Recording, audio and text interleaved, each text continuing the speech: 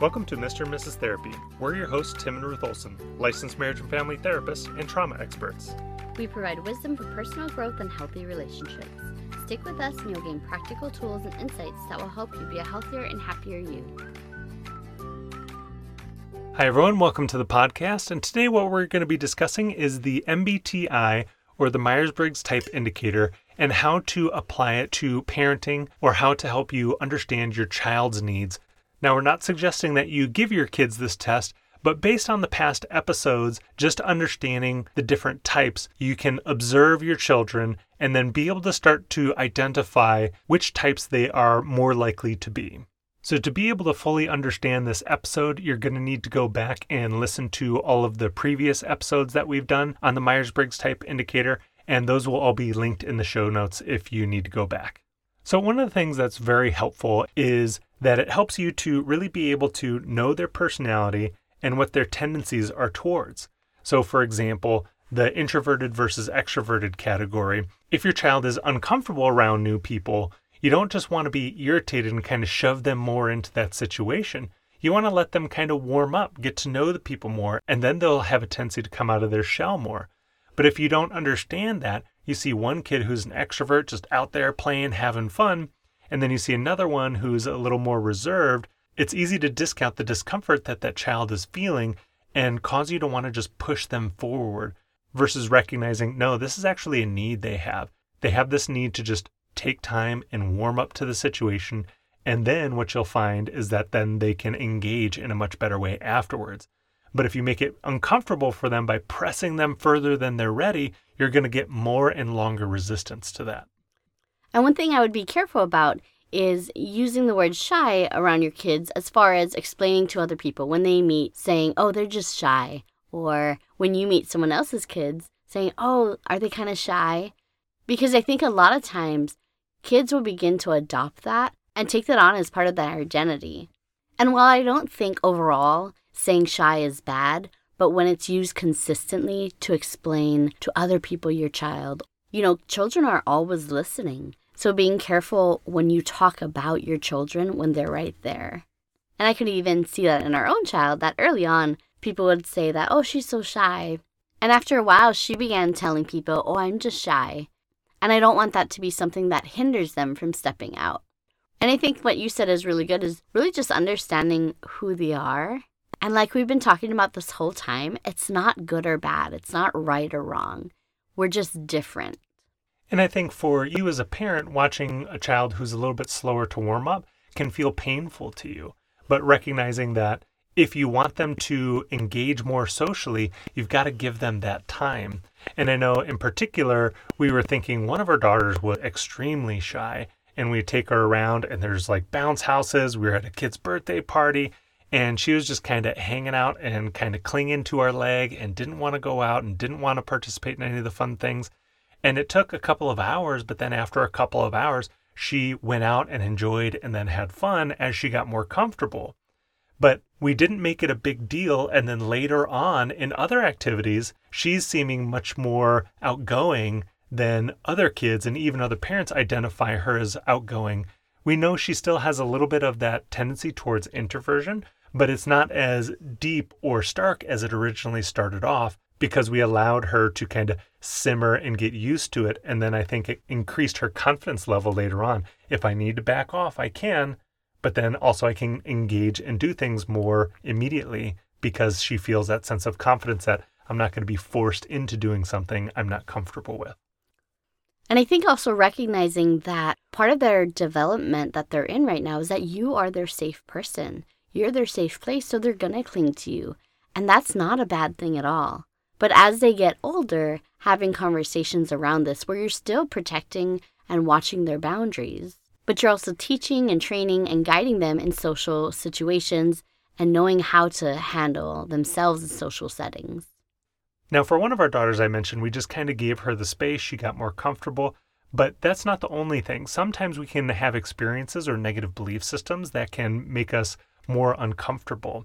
And for one of our daughters, I think we may have talked about this in the podcast where we talked about EMDR, but she had this experience where she had listened to us talking about podcasts and doing podcasts. And so she had Ruth's phone at one point and then was recording a podcast about gardening because we had a garden at that time. But we didn't know that she was recording this. And then Ruth, I think you were just going through your phone later and then you found this video and we watched it and we loved it to death. She was super confident, just talking about it, saying everything she knew about gardening. And it was really cool to see. And so we wanted to show it off to her. And we're like, Hannah, come here.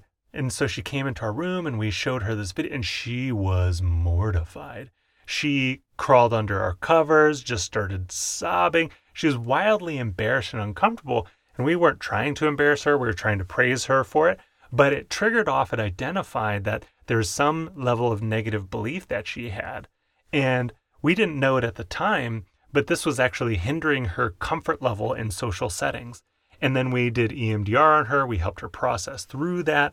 And then there were several incidences after that where she just kind of came out of her shell. She was much more comfortable. Now, we would still identify her as an introvert, but the intensity of her introversion was definitely tempered after we did that.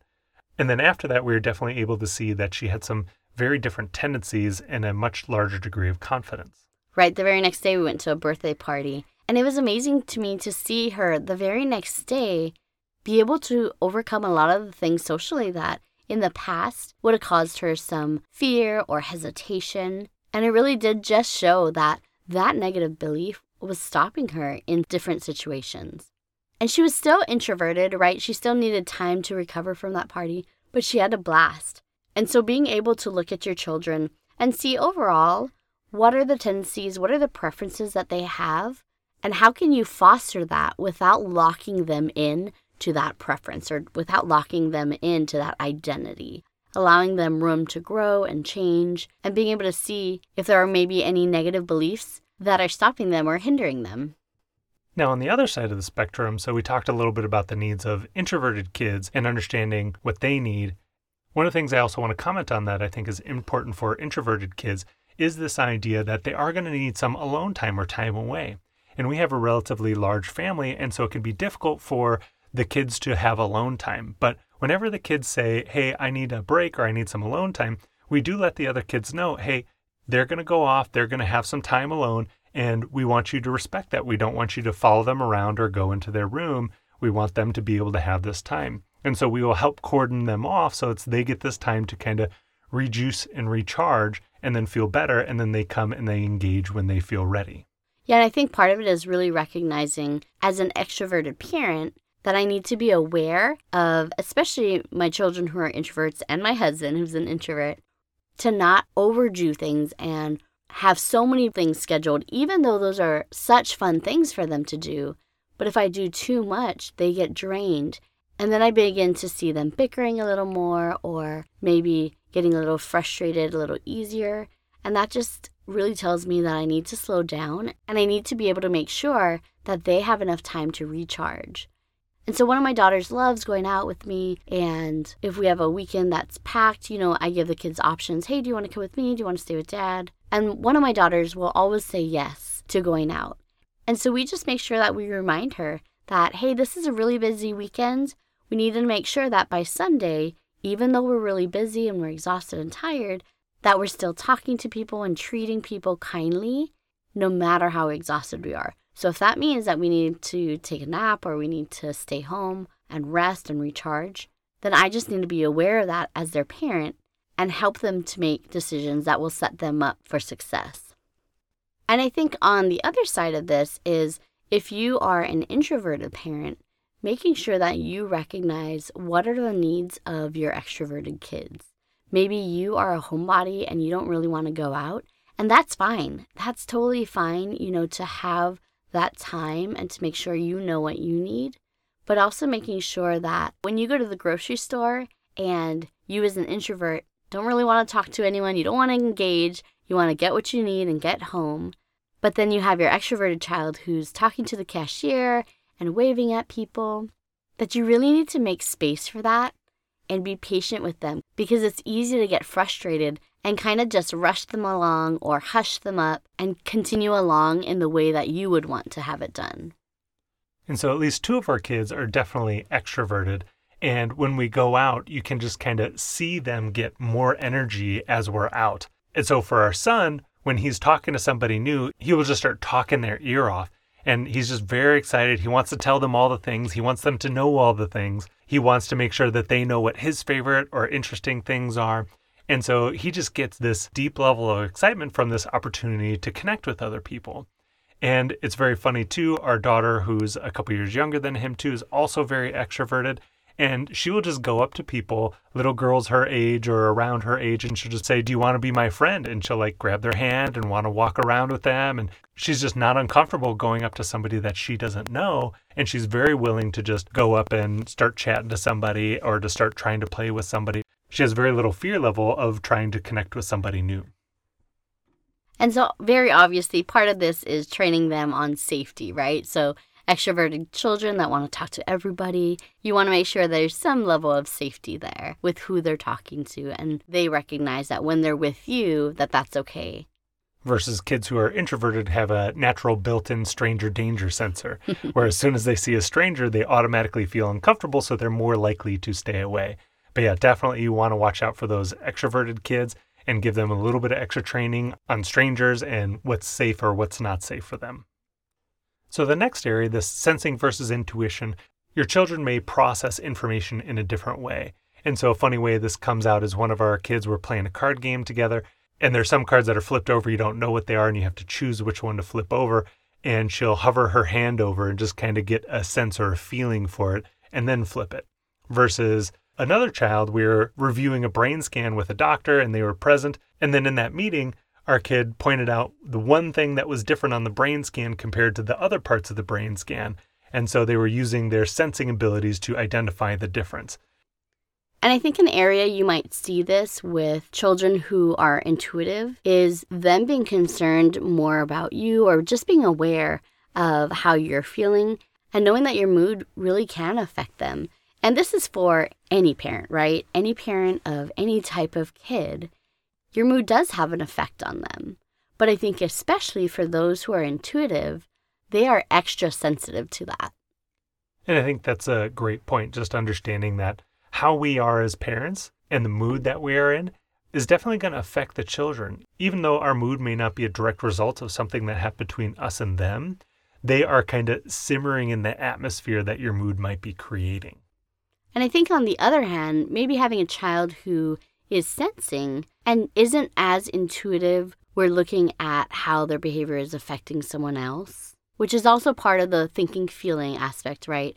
But if they're not aware of maybe their siblings' feelings, not making them feel bad, but instead using that as an opportunity to train them and to teach them about how their actions affect others and what are some social cues for emotions that can kind of clue them in to that deeper picture that as sensors they're not necessarily looking at.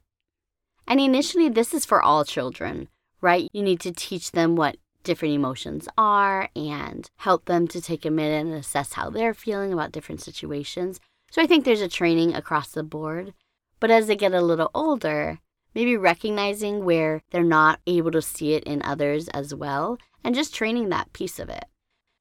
And the other part for the child who's more intuitive is making sure that they recognize that other people's feelings are not their responsibility and that they can maybe see or pick out that people are not feeling great, and then they can feel this compulsion to try to help them with that. But you could train your child to say, listen, it's nice that you notice and you can offer support, but it's not your responsibility to help them solve that.